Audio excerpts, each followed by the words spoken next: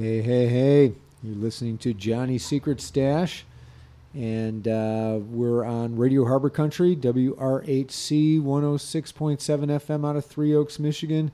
I'm John Goldman, and we're also on WRHZ 93.5 out of Sawyer, Michigan. I am very happy to welcome to today's show Adrienne White and Ann Campbell. Both are yoga teachers, and their musical background, however, is conducting sound baths.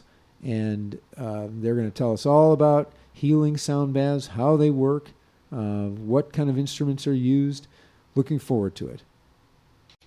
Okay, and we're back, and I have Adrienne White and Ann Campbell in the studio with me.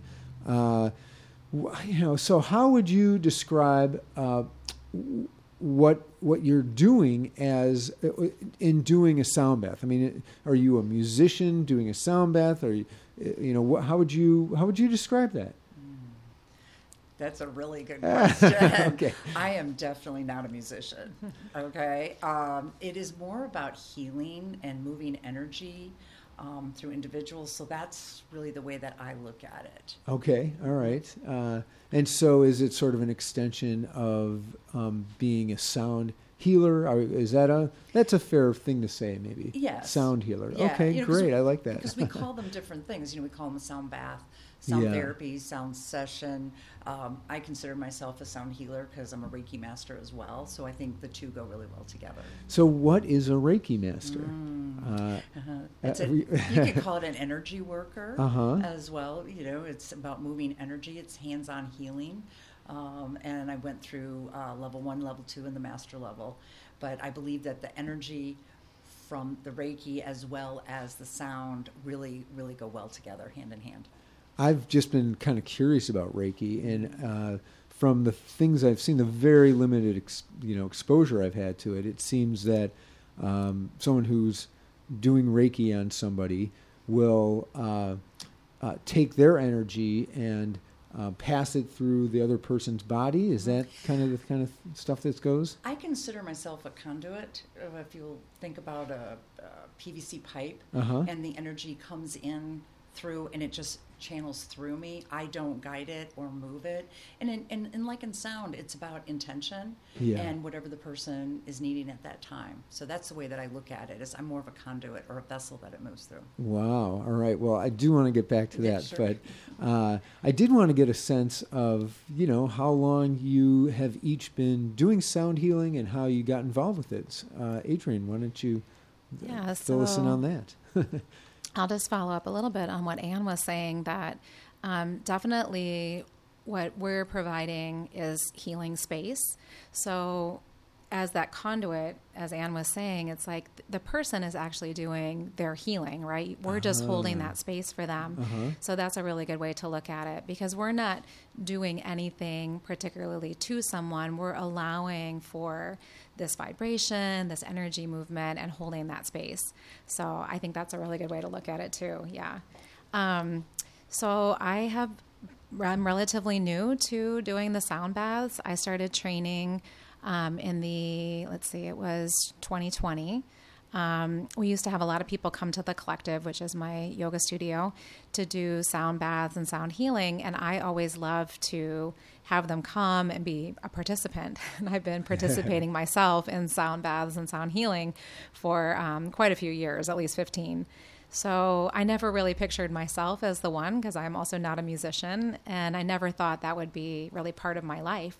So this is kind of like, I don't know, it's such a gift that has come through all of the things that have happened in the last couple of years, and I realized like I might need to be providing this for my studio, because a lot of people weren't traveling or coming and doing their normal activities. So I found a teacher. He's out of Chicago. His name is Simon J. And his business is called Harmonic Waves Healing. And he's a shaman, so he comes at it kind of from that idea of the moving of the energy and that healing in that way. So again, but it is about providing that space. And the vibration, of course, is a real thing. So that vibration that's created through the striking of the instruments, particularly, I mean, all of them, but the gongs, and Ann and I both have a passion for these instruments. They're just absolutely amazing and beautiful pieces of art. Those are made out of metal. And it's like electromagnetic energy waves that we're sending out, and your heart has that same electromagnetic energy. So the healing that takes place and the exchange, between the heart space and the instruments is pretty profound. So we've both seen just incredible things, whether it's individual, working with an individual one-on-one, which we both do that, or these larger group meditations. I mean, the energy from the group is really a special thing. But yeah, well, and just to let our listeners know, I went to a sound bath with the two of you both playing the drum, the gongs and the crystal bowls and all that just the other day, and that's what prompted this radio show. Is that the takeaway from it was just so profound and so interesting. And so I wanted to have you on the show. And thank you for both coming on the show. Well, thank you. You've mentioned a couple times that the sound has an effect on healing. Is it the sound? So if it was recorded and you just played, on your headphones, would it have the same effect? Or is it really just being in the room with these gongs moving, the air and the energy through the room? Is that what does it? Well, I think that certainly you can get vibration through speakers and things like that. I mean, it's not going to be the same exact thing. Obviously, there's going to be something that's taking place between the individuals and the instruments.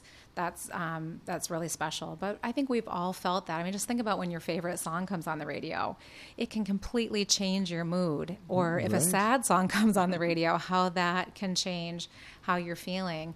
And so, we also, another way that we talk about the sound is sacred sound. And so, think about having these sacred instruments that are used for healing very intentionally. We like to clear the space before. I also have some Reiki training. I'm not a Reiki master, but I'm a beginner. And so, thinking about that intention behind the instruments creates a really powerful force for healing. So it is a literal thing. I mean, it's measurable scientifically, and they're certainly doing a lot of research now on sound waves. One of the things I recently learned about is there's a program that's taking place now for people with Alzheimer's, where they actually get a prescription for these recliner chairs that have the sound vibration. Some of it's not even hearable by the human ear, but it's still taking place. And so there's a physical thing that is happening to the body, and they're actually seeing benefit, and little as 10 minutes a day just sitting in these chairs. So I do have a thing that's called a vibration station at the collective that you can come and lay on, that is a similar idea that was made by my teacher. So super pleasant. You just lie down and relax, and you get that vibration, this vibrational wave. So it's real. Does standard music, rock and roll or classical music, would it have a similar kind of healing effect? Or is it that, these particular instruments like the gongs and the crystal bowls and those kinds of things, is that what, is it the instrument that makes a difference? I'll give a brief answer, then I'll let Ann also, because she has done a lot of work with the therapeutics on sound. But there's something that's called hertz that maybe people recognize that term. And so it is a certain vibrational wave that these instruments are tuned to or create. And the different hertz vibrations correspond to different brain waves. And so absolutely, like, the instruments are created to put you into a deep state of meditation and healing. So we know when we get into certain brainwave states that we are very relaxed. When we're very relaxed, there's no stress hormones. And when there are, these feel-good hormones that are starting to come in and you go into that meditative state, that is where a lot of healing takes place. So that's my quick answer. I'm going to let Ann chime in. And I totally agree. I mean, it has to do with frequency. Like all of my bowls are 440. Come a little closer to the mic. Mm-hmm. Most of my bowls are 440 frequency, and that seems to be the good healing frequency. Oh, okay. But it depends on frequency and hertz. It really does. Does the note that's actually being played by the bowl or the gong, or does that have an effect too? I mean, does that target certain chakras or anything like that? Absolutely. Okay, yeah, okay. Yeah. There's the whole scale, and for each chakra. And the gongs, because they have such a wide variety of frequency, and they're different from day to day because of temperature. Oh, wow. If it's like my gongs sound really good when they're warm, and when it's cold, they sound a little different. I feel kind of the same way. Yeah, that's true. With winter right. coming. We all are. So, absolutely, yes. Oh, okay. And you guys had plenty of gongs at the sound bath that I attended on Sunday. What's the origin of all those gongs, and how did you choose them? Oh, that's a great question. Two of my gongs literally fell into my lap. A fellow sound healer on Facebook was commenting about her gong, and another person said, I think I'm getting rid of my gongs, and we connected. And this is a woman that's in her late 70s up in New England, and she had 10 of these gongs, and she'd been a sound healer for 35 years. And so we spoke on the phone, and because she just didn't want them going to anyone, and so when they're kind of like your children. And I eventually bought one, and then the other one. I couldn't separate the two. So that's how I got my first two, which are pasty gongs. And one is, they're considered planetary gongs. And one is sun, and one is sedna, which is water. Uh-huh. And then my third gong, again, I was visiting someone in Florida, and she said, hey, there's a friend that's wanting to get rid of her gong. And I had criteria for what I was looking for. I went and looked at it, and that was my third gong. It fit your criteria. Yeah. I wanted symphonic. This is a symphonic gong. It's and again, it's a pasty brand. So I love that gong. Yeah, it sounds, when you say symphonic, it sounds like an orchestra to me more when you're playing it, as opposed to the other two are much deeper. Okay. And so the one you described before being a planetary gong, and how is that different from a orchestral gong or symphonic gong? That is a good question. I just know Pasty has planetary gongs, and they're each one for the planetaries, and maybe Adrian has a better answer for that. Well, just that they are designed around a certain vibration or tone. For example, I have an earth gong. That's my largest one that had that super deep tone. Yeah. And that's the one I use to create more of the wash with a more intense sound. And my understanding is that they're pieces of art. They're just incredible. And that they're tuned to those different frequencies of what the frequency that comes off of the sun or the earth. Now, I can't verify that and tell you 100% but that is my that's my understanding. And the same thing with the chakras. We know we can measure these vibrational energies coming off of anything. Everything is vibration. Yeah. Even a rock, which is incredibly dense and doesn't move, has a certain vibrational frequency to it. So since we are all vibrating, and we're all vibrational beings, these things have ways of interacting with each other. And, you feel that sometimes when you lay on, for example, in Sedona, you can lay on those red rocks and you feel something coming out of there. Everything is alive and vibrating, so... So I think, as Anne described, these gongs really find you. And I have a similar story as she does. So I had been researching what types of gongs that I wanted to buy. And in my search, I found this company called Tone of Life, and it's a group of people out in Spain, and they have a center out there where you can go and do like 9-day immersions and play all of the instruments, and they were just absolutely beautiful. So I went to see if I could order some of these, and the cost is pretty legitimate. It's worth the trip. They're not cheap, is what I'm trying to say. So I had thought, well, maybe I'll just buy one small one, because this is really the brand. This is the one I want. These are the ones that I want. And so I just put that kind of intention out there, and I'm like, I'm just going to wait and think on it, and then maybe I'll just purchase one small one to start, because that was all I could afford. And then just like we know, there's a Facebook group for everything. There's a Facebook group for gong sales as well. So a couple days later, I saw a post on there that somebody was selling 3 Tone of Life gongs. Oh, wow. And they're pretty is this unusual after you took to the see. trip to Spain, or No, I didn't go to Oh, Spain. you didn't actually No, go to I'm just Spain. saying that's where they come they from. do have Yes, that opportunity. that you Yeah, can go there and yes, listen to exactly. them. This is the company, so they're really into this. You know, Yeah. they're all passionate. I think these gong makers. You know, some of them, like I think the ones from Tone of Life, they're signed by the artist. You know, wow. but anyway, it just was crazy that 2 days later I see this, and I end up talking to the guy on the phone for about an hour, and I actually drove overnight to Savannah to pick God. these gongs up. So they kind of find you, you know. Yeah. It's pretty amazing.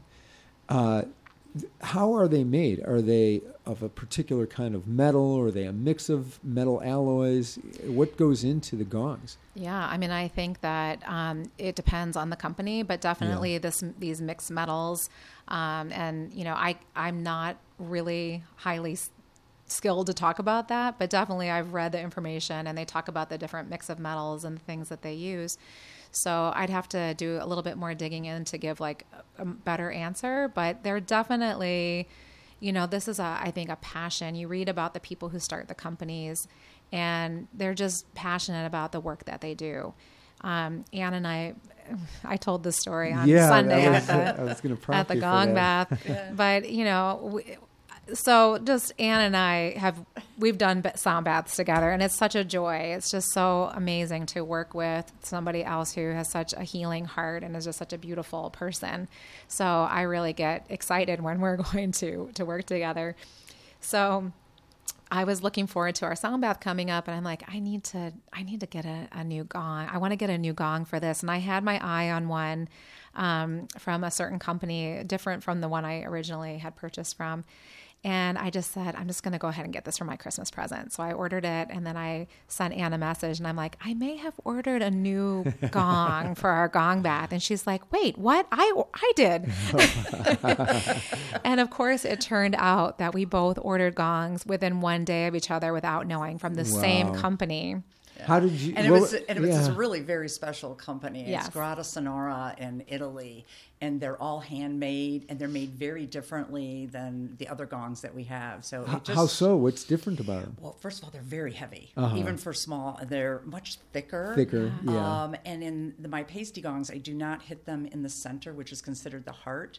And in these, you can. The tone is actually in the center. Oh, okay. They're incredibly beautiful, and they are pieces of art on front and back. The one that Ann got is called the Blue Sun, and it's just incredibly beautiful. And I have never heard a gong make the sounds that come out of that gong. I mean, it is insane. It almost sounds like a didgeridoo when you hit it. Really? It's crazy. I mean, it needs to be experienced. Yeah. And a didgeridoo is a different kind of instrument that I've seen in sound baths, and that's just a long, almost like branch, hollowed out. Yep. And someone who knows how to play it will blow through it, and they can keep that tone going, or they can keep that sound going and they can breathe in between and keep pushing the air out like through their mouth kind of thing. I heard they're very difficult to looks play. Impossible. I don't know how they do it. It's a wild instrument. So we have actually on January 29th, we have a couple who's coming, and they're bringing 2 other musicians with them to do a sound bath at the Collective. And he plays the didgeridoo. And so they've been a couple times to the Collective before, and he goes around with this giant, instrument, and it's very, I don't know how to explain it. It's deep. It's primal. Some people really do not like it. Yeah, exactly. Some people love it, and some people are like wiggling and moving. Really? Yeah. And the thing is that we don't love every single sound that we hear, right? And the same holds true in a sound bath. Some of the sounds may not be your favorite, but those things that kind of trigger us a little bit, we learn that in yoga too, right? Yeah. The things that kind of make us feel a little squirmy or uncomfortable might be a hint that it's doing something to either break up something that's stuck or working into, some kind of energy pattern that maybe needs to be looked at. So so that's an interest. If you want to experience that, come check it out, because I've never seen anyone else play it, and it's quite interesting. It really is. I'm sure, just about anyone might be able to blow through it and get that sound once, but the amazing thing is to be able to have it just continue to make a sound even in between breaths. Yeah. That's what I found to be amazing. So it sounds like different, no pun intended, but different sounds have different effects on different people. Is that fair to say? Yeah. Like not everyone's going to respond the same to the same sound. Absolutely. And in different parts of the body. And Everybody will be different. And so is it the, so I want to back up also. With the gongs, there's multiple sounds that you can get from a single gong. You can use different mallets, and you demonstrated this, Ann. So. There's so many different mallets. I mean, a lot of people just have one mallet, but the more variety you have of mallets brings out a different tone. And then probably hitting or even connecting with different parts of the gong Absolutely. are going to end up making different sounds. Well, on the pasty gongs are like dimples throughout the whole gong. So you hit it more toward the rim, it's going to have a different sound as opposed closer to the center. And you can actually hit the rim, which makes a different sound as well. So it's not just like you have a C gong or a D gong, No, and that may be not why a gong. it's identified as with a planetary name or some fuller name to it, right? Because it does so much more. And I mean, do you know why? Like for instance, they call it the earth gong. Is it make sounds that are put you in touch with like the cycle of Earth? Yeah, I believe that. I believe that vibrations and on like that. the earth gong has a really deep tone, so we're thinking like lower vibration in that sense, right? Deeper tone, and then other ones will have like the sun gong that Ann has and my sun gong have that similar. It's crazy that the bright high sound that comes out of that really feels very And this blue sun. You both have sun gongs? Well, I actually have, there's Blue Sun, the one that we got from Grotto Sonora, which sounds like the didgeridoo, and then I have the pasty sun gong, which has to me a much deeper tone. Yes. And then the sister to that is Sedna, which is water, and that has even though it's deeper, it's still lighter, and it plays differently. Yeah. So do you have any idea how they make these gongs? I mean, honestly, I don't know enough to talk about that. I mean, I have some idea about the molds and then the hammering, because they do. It looks like they hammer it out, absolutely, thin it but out with hammers. The colors that that particularly the Grotto Sonora has, I don't know how they create those colors. Believe me, I have a lot more to learn, and I'm excited like every day to learn more. And that they have a thing that's called gong mapping, right? Like you work with your gong and you map different points on it that have different tones and sounds. So even with the same gong, you can work on mapping to find out where are the lower tones, where are the sweeter tones. But then the temperature, the day, the energy in the room. Sometimes, like we looked at each other a few times on Sunday, we were like, what is this sound that is coming out of this gong? I've never heard it before. So we're also blown away. You guys are laying there relaxing with your eyes closed, and Ann and I are looking at each other like just, mind blown. Yeah. What? So when they're making the gongs, do you know if they start out with the intention of like, okay, I'm going to make a sun gong now, or I'm going to make an earth gong now, or do they sort of get to that part at the end of? I mean, I think it's got to be intentional, but we need to get a gong maker on this program so he or she can answer all your questions. All right, okay, I'll move on. And there's many other instruments that you guys had on Sunday. It's like I came out of this. Out of the, I don't even know what you'd call it, but you meditation, and you kind of get up and you wake up and you look around, and all of a sudden 2 hours have passed, and you look around, and I looked around, and there were instruments all over the place that I hadn't even noticed when I first walked in. Yeah. Bowls and glass, crystal, almost. Some of them look like the kind of like old time cake covers. Yeah. Practitioner bowls. Yeah. Those are called practitioner Okay. bowls. Yeah, there's so many fun things. And, I always have an intention, starting out on what I want to kind of bring energy wise to the sound bath. And of course, Ann and I do the same thing together when we work together. Mm-hmm. So we had an intention around the solstice. Right, which by today is the winter solstice. Today is happy winter solstice. Happy winter solstice. It's all uphill from here. That's right. Plant the seed for what you want. That's right. Yeah, so we are definitely planting seeds before we sit down, but then there's a certain amount of just letting go that happens. But of course, around the holidays, our intention, we had these nine amazing gongs. Yeah. Was that what it was? 9, 10? Wow. Something like that. Yeah. So we definitely had a gong heavy intention. We wanted to honor and showcase these beautiful instruments that we get to, when we were together. It's just amazing. But we also wanted to bring some of that quality of a little bit of the settling into the dark, and then the bells. We had a strong intention to include a lot of bells and chimes to create that little magical atmosphere for winter and the holidays. So, we come in with an intention, and then you just have to play, Right. Did you have it planned out in any way? Did you kind of map out, okay, we're going to do these scribbles. Yes, no. We have a starting point in which we start, and then it just free for all after that. And it's really different every time. It truly is. Yeah. And sometimes we start out one way, and then all of a sudden something else is happening. And it is so great to do this with Adrienne because she just feels it and we just do it. Yeah. There's no thinking, she uses my instruments, I use hers, and it's very easy. Yeah. Very easy to do it. And, if Ann is doing something that's amazing and she's like kind of starting to stop, I'm like, no, keep going. And she does the same thing to me. I'm like, you want me to keep going? Yeah.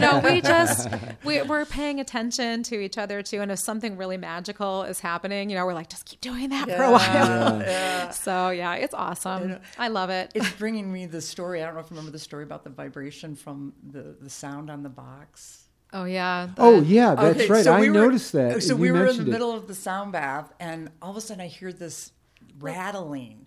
And as a sound person, I'm like, that should not be there.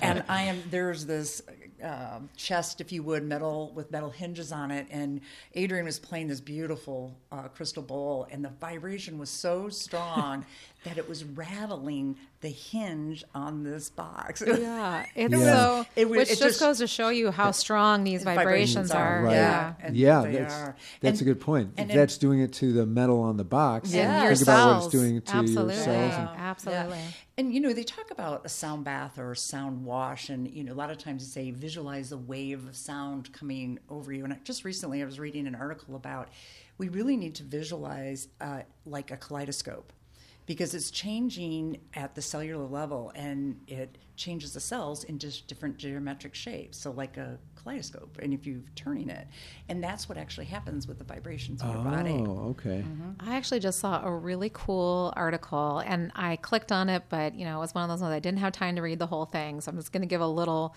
highlight. But basically, they took water, which obviously were made up of a lot of water, and they played different sounds. And that reminded me when you said the kaleidoscope, because what happens to the water is that it turns into this like incredible, almost like envision a snowflake or a mandala, but it's got these different colors in it. So depending on the tone and the sound. So like what instrument even. So I didn't, like I said, I just glanced at it, but I was like, oh, it's safer to read later. A really but fun thing to try just to just think about that. Like, it's amazing. There's some really great videos out there of instruments, and you can put a drum underneath a metal sheet, if you will, and then they put sand on it, and then they change the frequency of the speaker underneath, and the sand moves. Oh, yeah. Into different I've seen that one. That is what's happening in our bodies. It's so cool. But, obviously a speaker is limited. You're it's coming through just that cone. Right. It's not surrounding like a gong sound might be or a bowl sound might be. But that would be a really fun thing to kind of check out. Yeah. And I'm just assuming that everyone listening knows what a sound bath is, but and I do. But why don't you describe like what happens, especially a group one where, well, I'll just say briefly that showed up to the Collective in Benton Harbor. And there were 30 mats out there. You had a big crowd. Quite a few. And, some pillows for everybody. And people bring their own blankets and stuff. And they kind of get comfortable because they're going to be lying there very still for a couple hours. And then you have eye masks or eye pillows so that, there's no light and you can just, be within your own head while this music is playing. And then, of course, you give kind of a little opening and help people understand what to expect and that kind of thing. Am I missing anything? I mean, Nope, you got it. Yeah, really, you just have to lay down and relax, and that's pretty much it because the instruments are going to be doing all of the work, So it really is to go into a deep state of meditation. That's why you can be there for 2 hours and at the end go, wait, what happened? What happened? Because you are putting meditation really is a brainwave state. So what you're progressively going into as, the sound unfolds, you relax more deeply and you're vibrating is going into this meditative state. And what happens there, what happens when you meditate? We know it's very healing. Where do you go? We don't know. Like go on a journey. we go on a journey, and maybe you're on your little magic carpet ride, going through the universe, or maybe you're even communing with your source energy, in the collective consciousness. So it really depends, how willing you are to let go, and how deep that you go. Yeah. So you can get all the way to Delta for sure, in these sound baths. That's why it's like you can hear everything and be somewhat conscious, but also as if you've been in this deep sleep and have no idea what has just transpired. When you say Delta, what do you mean by that? Oh, the Delta brainwave state. So Delta is what we get to in a deep state of meditation. And it's also where you are in deep dreamless sleep. So it's incredibly healing. And it's not so easy to get to Delta in meditation. I know I've been meditating for many years and I still squirm around and, then the dog is running over and the kids are banging the front door. And, but so the Delta waves, are what you would ideally work towards in meditation, where you're just there, present, but you have no sense of time. You don't need to move. You're connecting, with the universe, or however you want to put it. But yeah, it's challenging in our daily life to do that. But certainly in the sound baths, you have the opportunity to go really deep. So I'm not saying you're going to get to Delta necessarily, but you have that opportunity to go into that deep meditative state. And that is incredibly healing, as is when we have those time periods at night when we sleep in Delta. And what kind of healing is accomplished by like a sound bath? Oh my gosh. I mean, it really is a huge amount of things. So I'll speak briefly, then I'll let Anne also answer. I mentioned that, they're using sound therapy now in so many different things, particularly brain healing, brain injuries, old scar tissue, old injuries you can feel like some of that breaking up, and like if you have a really tight shoulder and an old injury there, you can feel like something happening, loosening, changing. There's the mental emotional piece, that you can work through because you're going into the sub and unconscious mind layers in these brainwave states. So, honestly, the sky's the limit. You can really affect great change through these instruments. So. Yeah, it runs the gamut.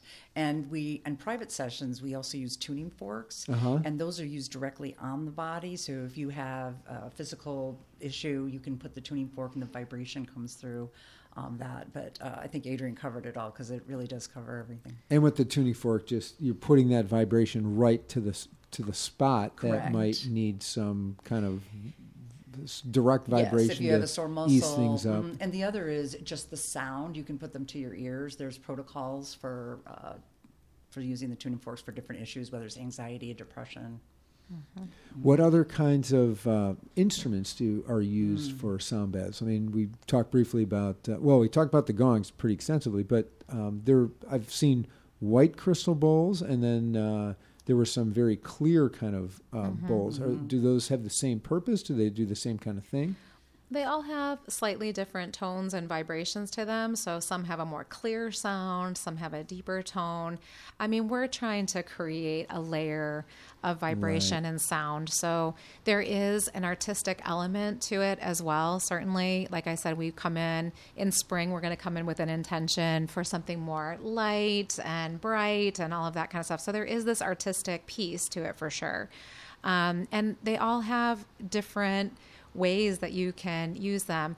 I think it becomes more specific in the private sessions where, for example, I played for quite a bit of time in the sound bath, a handheld singing bowl, and you're able to walk around with those. And really, it's something kind of unique that Ann and I do in our sound baths. I have seen it before, but not to the extent, is that we actually travel the room and we bring the instruments to people and we're putting them directly over your body. We're swinging the little handheld gong over your body, the singing bowl, we're using that.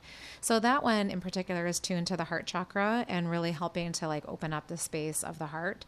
And so intentionally I'm using that around the heart, working the halo, this area around the body.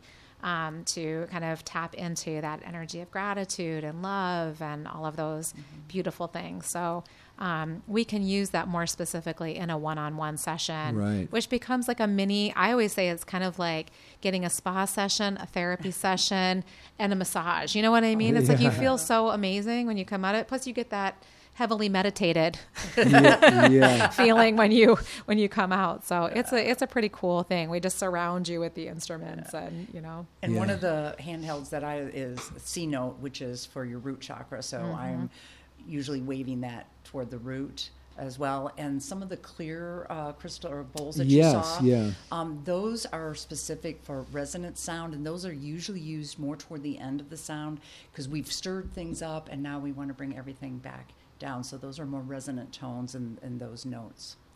I've in past sound baths, I've heard that the sound baths will bring up emotions and help maybe flush them through, or at least bring them to the forefront. And you get an opportunity to see them and maybe let it go. Are there certain things that you would do in a sound bath to try to compel that to happen? I mean, I would say that no. Okay. You're just letting whatever happens happen. So if you've ever tried to create an experience, sometimes that is, I mean, especially when you're talking about an energetic experience, you can't really chase that or create that. It's really just allowing for whatever passes through. You can recognize it, you don't have to figure it all out. That's the beautiful thing. You might feel like a wave of sadness at a certain sound. One of them that really brings stuff up for people, and the first time I heard it, I was like, what was that? Are the little chimes we play at the end that are called the koshis. For me, that takes me like back to my childhood, but not the childhood stuff you don't want to remember. It takes me to the beautiful experience of childhood, and it's so healing for me to like have that. It's not even a memory. It's not a memory. It's just a feeling of being a child and being light and happy and free. It does give that that feeling. Yeah, and so a lot of people feel that way when they hear that. So it can evoke certain things, and you don't have to figure it all out. You don't have to go and like. You can journal. That's great if you're called to do that. But also you can just let it pass through. And, whatever healing takes place, we always say, be grateful for whatever greater healing takes place. When you do an individual sound bath, is it usually to address a particular issue that the person is having? Or is it more of a overall general helping them to feel better? When I do a private session, I take a few minutes to talk with them beforehand and ask is there a specific reason you're here today, or what do you want to get out of today? I do an assessment once they're on the massage table with sound to see if there's an energy that's too much or too low, and I can find blockages that they weren't aware of. How do you measure that? How do you perceive that? Oh, that's a good question. So I have a specific bowl that is one of my first Tibetan bowls, metal bowls that I purchased, and it's part of me, and so I know the sound of it very well. Uh-huh. And so when I run it across the body, and just by listening and the tone going up or the tone going down. Mm-hmm. And that's without touching the person, but just... Correct. I just hit it and just gently go across the body, and I do it several times to make sure that it's not something else that I'm hearing, and do that through the whole body. Wow, Yeah. that's really amazing. So the person's energy coming off of them affects the bowl's sound. Exactly. And then you can feel like, oh, okay, there's a spot. And each person can use a different bowl to assess, but for me, it's the Tibetan bowl. Yeah. Adrienne, I actually did a sound bath in your studio. Either it was in February 2021 or... I think it was, yeah. Okay, because I remember it was really cold that night, and it was definitely during COVID. So so February 2021, and I just remember that we spent a lot of time doing some sort of pranayama breathing beforehand. And what effect does that have? Yeah. Is it a separate kind of thing than the sound bath, or is it sort of preparatory? Because we didn't do one Sunday, and I understand it was a pretty crowded room, so it made sense. Well, it just depends. I mean, you can have these different intentions, right? So that was a private group that came in, right? Yeah. And, I know the person who arranged it very well. I know that he loves to do that breathing, and I had asked him, what he wants to do. So certainly doing just think about, I'm going to liken it back to meditation again. So if you sit down, if you're just like, I'm going to plop down and meditate, it can be very challenging. You got the wiggles, you're distracted, but you do a little breathing exercise before you sit down to meditate, and you can be right there. So it is something that you can do to help to facilitate, a clearing of the space. We don't, in a lot of the group sound baths, we don't necessarily do the breathing. Sometimes we do. It just depends, again, on the intention. But also, for time, you have to decide, like, how are you going to use your time? So certainly doing some breath work before. I do that a lot in my private sessions too, is, we come up with a plan, exactly like Ann said. I use my handheld, I use my heart chakra bowl but the same exact way. Oh, you do? Okay. Looking for the change in tones and vibrations. And then that will help, speaking with the person. That's why it says like a mini therapy session too. So I actually had a very profound experience about a month ago. I had someone who had lost her father, and she wasn't able to go and be there for the funeral. And she was just feeling like super guilty and like maybe I should have, all of this stuff. And so the intention in that sound bath was really to give her the opportunity to honor her father. And I mean, it was just a crazy experience. So we started out the sound bath, and we were talking about the air element and, like all of these different things. And the sun was setting. It was this gorgeous sunset. And I was using primarily the heart tones because I wanted her to really like let her heart, kind of have space to grieve. And grief is the emotion of the heart chakra. So, I was really focusing on that. And the element that goes with the heart chakra is air. So there's all these different things coming in.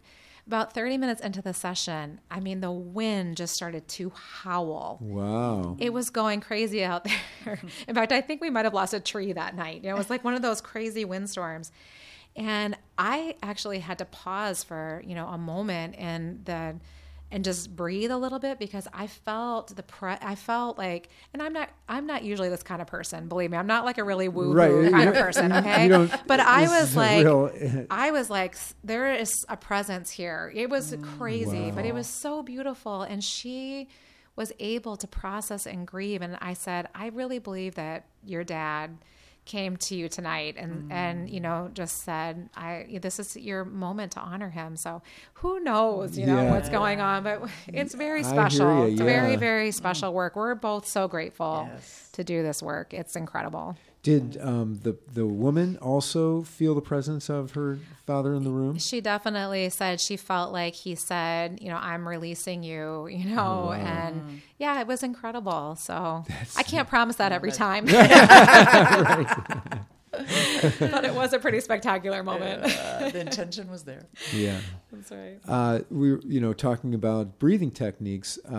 Are there particular breathing techniques that are good for certain things and others that are good for other things? Absolutely. I mean, I've heard of this breathing technique called the Wim Hof method. That's the one that you did. Okay. That's the one that you did the night that you were there for the private sound bath. Yeah, I mean, the Wim Hof breathing method is not a traditional yogic breathing exercise. Wim Hof is a Dutchman who holds the world record for swimming underneath the ice, and he is he's the Iceman. He teaches people how to do the cold water immersions and things like that. So this is the technique he developed. He's a yogi, like he's been a yogi for 40 years or something. So it's definitely very yogic-like, in the breathing technique, but it really is one that's very empowering. You feel energized, but you also have this calm and clarity that goes with it, and you really feel like empowered. I use it a lot before meditation. I use it before I go into the lake in February. Yes. Oh boy. So, yeah. Did you go into the lake that day when you did it? No, it wasn't a good thing. It was pretty cold that night, but I did, right. I've heard it being used to allow you to really hold your breath for a long time. Yeah. I think that guy in The Octopus Teacher was using it in that movie. Yeah. I love that movie. And there's a recent book, I want to say it's called Breathe or Breath, where they talk about different breathing techniques and how it can have transformative effects. Oh, absolutely. Very, very powerful. I mean, we say like the yoga, the exercises, which are called asanas, that, those are wonderful, obviously moving the energy, the poses and all of that stuff. But, if I had to pick one, the breathing exercises or the postures, I would take the breathing exercises every time. They're 1,000 times more powerful than the energy that moves from the physical postures. Right. But they all go together. Like, we want to make our bodies strong and open. We want our minds calm and strong and centered. We want to be anti-fragile. And the Wim Hof breathing and this meditation technique that we do, all of these healing practices are to help you, in my opinion, to become more anti-fragile. So, we don't want to be fragile. We don't want to feel like we're going to break at every emotional thing that happens in our life, at every challenge. We don't want our knees, to like break when we sit down to meditate. We want to be able to keep getting up and down off the floor. I have an amazing woman. She's 83. She comes to class twice a week. And, I hope and pray that I move like she does. When she's in down dog, you would think she's a 30-year-old, you can't tell. So we do a lot of these practices to be more anti-fragile. So that means that we're more strong, we're more healthy, we're more whole, we're centered, our relationships are better, become more skillful at life. Mm-hmm. Well, I've heard that that the asana yoga, which is the exercise that everyone knows is yoga, that's only one arm of yoga. There's 8 arms of yoga, 7 arms? Limbs. Yeah, 8 limbs of yoga. And the asana is just one of them. But I understand that was originally created in order to get your body ready for sitting and being able to meditate. Absolutely. And then it was more about being able to meditate to be able to hit these other limbs of yoga that are kind of overlooked these days. It's number 3 of the 8. So there's so many different ways to practice yoga, and I'm going to, if Anne would like to, and I'm sure that she does, she will, because she loves this practice. But, there's different kinds of asana practices as well. And Anne teaches a really meditative, beautiful, it's much less about the physical postures, although it is sneaky hard.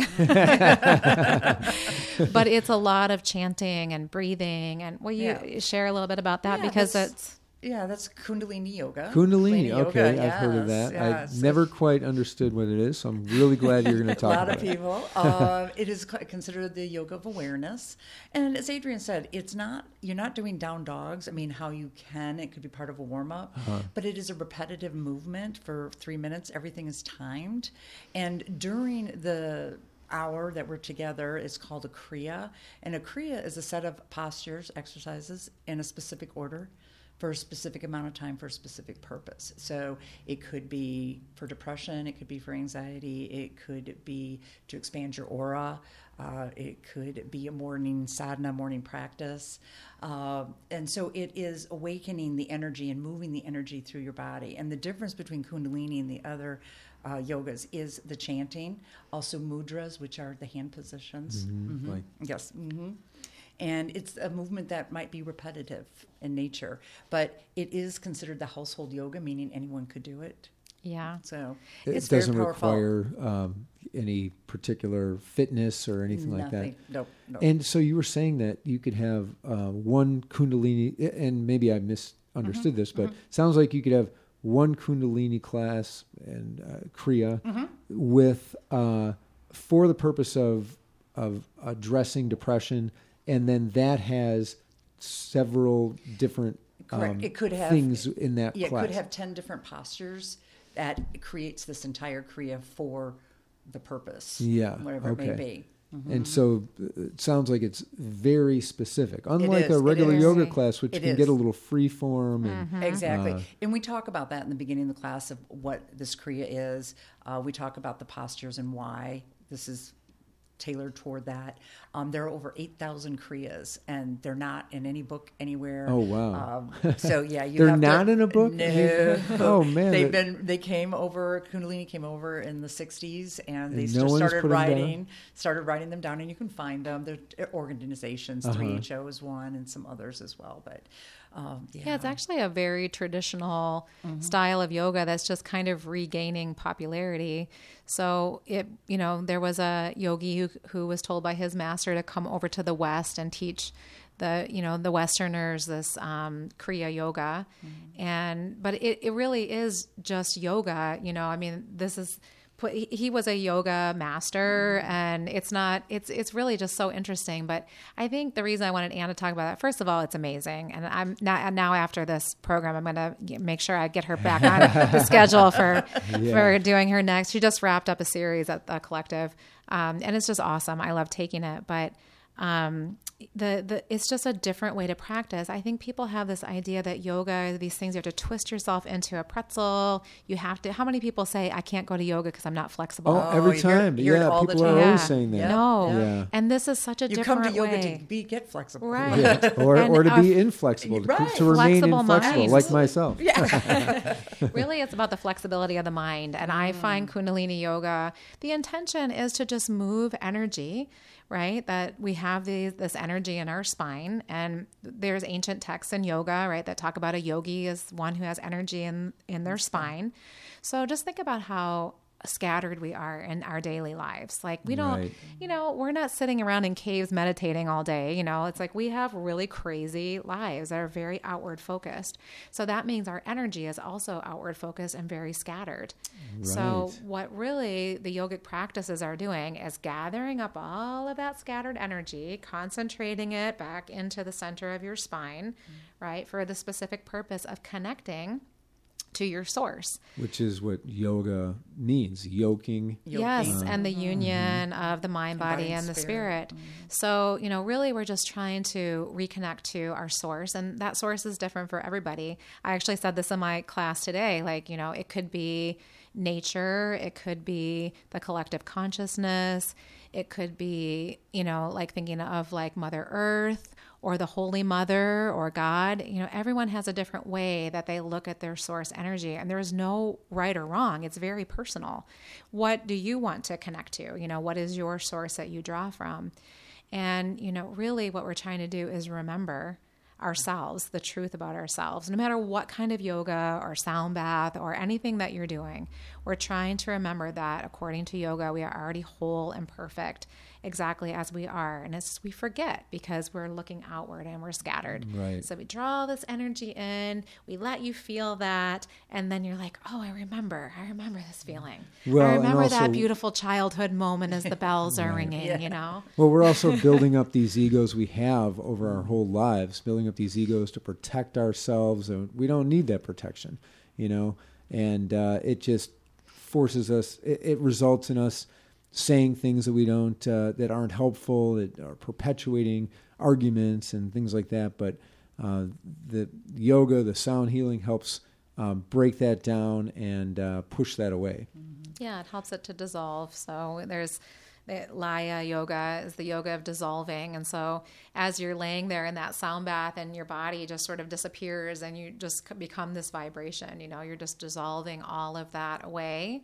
And for that beautiful moment, and as you practice, the moments that you remember who you truly are become longer and longer and longer. Yeah. Maybe it's only a couple minutes and you bust out a yoga class and someone cuts you off and you're already honking. But you know what? After a few years, you know, you're just like, have a nice day, Take and a wave. deep breath and breathe deep and let it pass. And one thing that you had said made me think that when it comes to energy healing and Reiki, it sounds like what you're able to do, what you're doing is concentrating that energy that just gets, you know, distributed all over the place, and when you're concentrating that energy, that's when you're able to, you know, make or help with healing and focusing it like that. Absolutely. So you've talked about the collective, and wanted to get a better. So what is it, and where is it? What kind of things do you do there? Well, the collective was born of an idea of having a space that was really a little bit more free and open than a traditional gym or yoga studio. You know, we like to say, I mean, we're a small studio, so we get to know everyone really well, and everyone kind of becomes family. And probably half the people have like the code to get in the right door. You know, I mean, yeah, we all help each other out. And that was really the idea of it. But I was, you know, thinking more specifically of like a lot of yoga teachers in the area. You know, it's not everyone can or wants to open their own brick and mortar space. And I really didn't think I did either, but it happened. Yeah. And how long have you had it? So we're about 5.5 years. Oh, so okay. we opened actually 4th of July weekend. We had our 5-year anniversary last July. So what was in there before? It's kind of a funky little building. Yeah. So we actually started out in the Arts District. We were in a building, an old building in the Arts District. We had intended to purchase that building, and when that didn't work out, we decided like we needed to move location. So that was a family business. So it was actually a machine shop. Oh, not the area that the yoga studio is in. I don't know if you've seen the gym part. Just there's a doorway to that. Yeah, that was actually, they were doing like some kind of machine work in there, and we had to do a lot of cleaning. Deep cleaning. Deep cleaning when we came in there. But it is a really cool mid-century modern building. I think 1962 is when it was built, and the whole building has a cool story around it too. It's like a family that owns it. The guy who kind of runs it now at the family trust, his dad was the one who had that business, but his uncle was the architect who designed and built that building. It has a little bit of like a Frank Lloyd Wright feel. Definitely, yeah. So it's a really cool space. We're right on the Pawpaw River, and it's like just over 25 acres is what the property is. So it's a little piece of nature. You know, we hear the birds, and we actually saw eagles out in the tree the other day. So that's really sweet. And we can walk or run over to Lake Michigan to do our cold water jumps. Oh, okay. And you're right near the Harbor Shores. We're right near Harbor Shores. And so it's just a really sweet spot. And I have a partner, Luke Andresen. He's the strength training master, and he has a lot of experience in kettlebells and body weight training. And he's also ex-military, so he trained SEALs in the military, and so he has that background. But we do not do boot camp style. Everything is very meditative and very thoughtful in the way that we do that. So we realized When Luke got back from Afghanistan, he came to me. We worked together at another facility, and he said, I'm really pretty messed up. Like, I need some yoga. And I'm like, well, I've got a messed up shoulder if you want to trade, because I need some rehab. So we started trading, and we realized, like, it's really important, these two things that go together, you know, the mental, emotional, and then, of course, the flexibility in the body. And then a lot of yogis, you know, kind of shy away from the strength aspect. So it really transformed my yoga practice when I started doing mindful strength training. So we actually have, I'll just mention it now since you asked, but we have a special for January, and we're a very small studio, so we don't do things like this very often. But we decided that, you know, we want to just invite people back, you know, to be in group classes and exercise and do yoga and meditation. So we're offering a special January of 22 for $22. And that's all. Great. It's really, really and cheap. That's unlimited classes?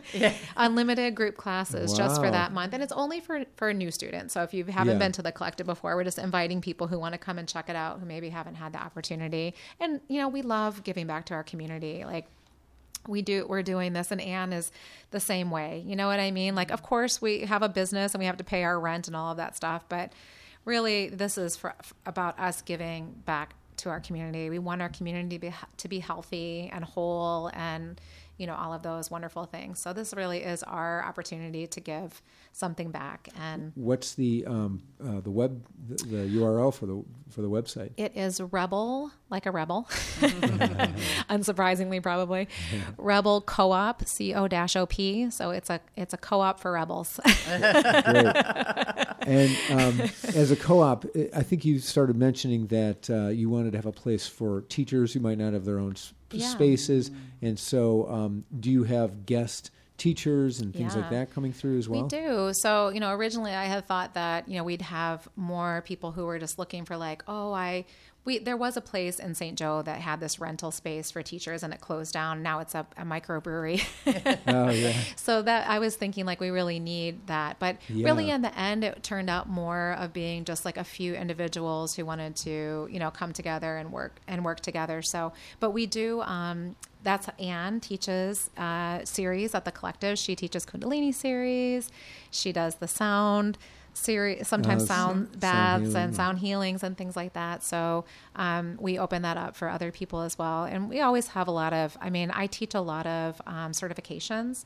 So I have a 200-hour yoga teacher training that starts on January 14th. It's a lot of time. And how long 200 hours is 40 hours a week for well, you know, there's 5 weeks. Just like there's a lot of ways to do sound healing, there's a lot of ways to do yoga teacher training. So some people have, you know, like really sort of quick and dirty, you know, a lot of hours in a short amount of time.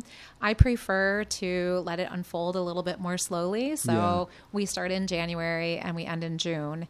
And we really go through, it gives us time to go through each one of the chakras. We highlight that energy. And of course you're going to learn how to teach yoga, but it's really, that's kind of the secondary piece. Right. It's really a journey of yourself. And not everyone wants to be a yoga teacher. They might want to know more about yoga and all the different parts of it, but not everyone wants to actually teach yoga.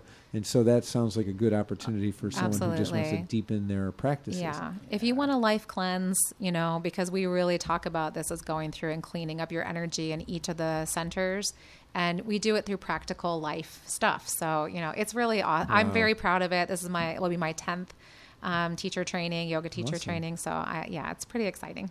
And Anne, what kind of other things do you do? Kundalini and the Reiki and the sound healing. Yep.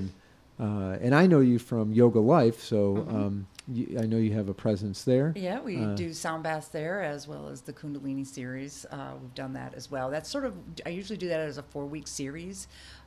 So just got to be looking for it. The Kundalini is a 4-week series. Yeah, because it sounds like there's so many different things that it could accomplish. Absolutely. Based on the different Kriya. What did you say? 800 Kriyas? 8,000. 8,000 Kriyas. That's just we did one at the collective for Veterans Day, and the Kriya was releasing fear. It was so amazing. Yeah, it was really powerful. Yeah. Powerful for that.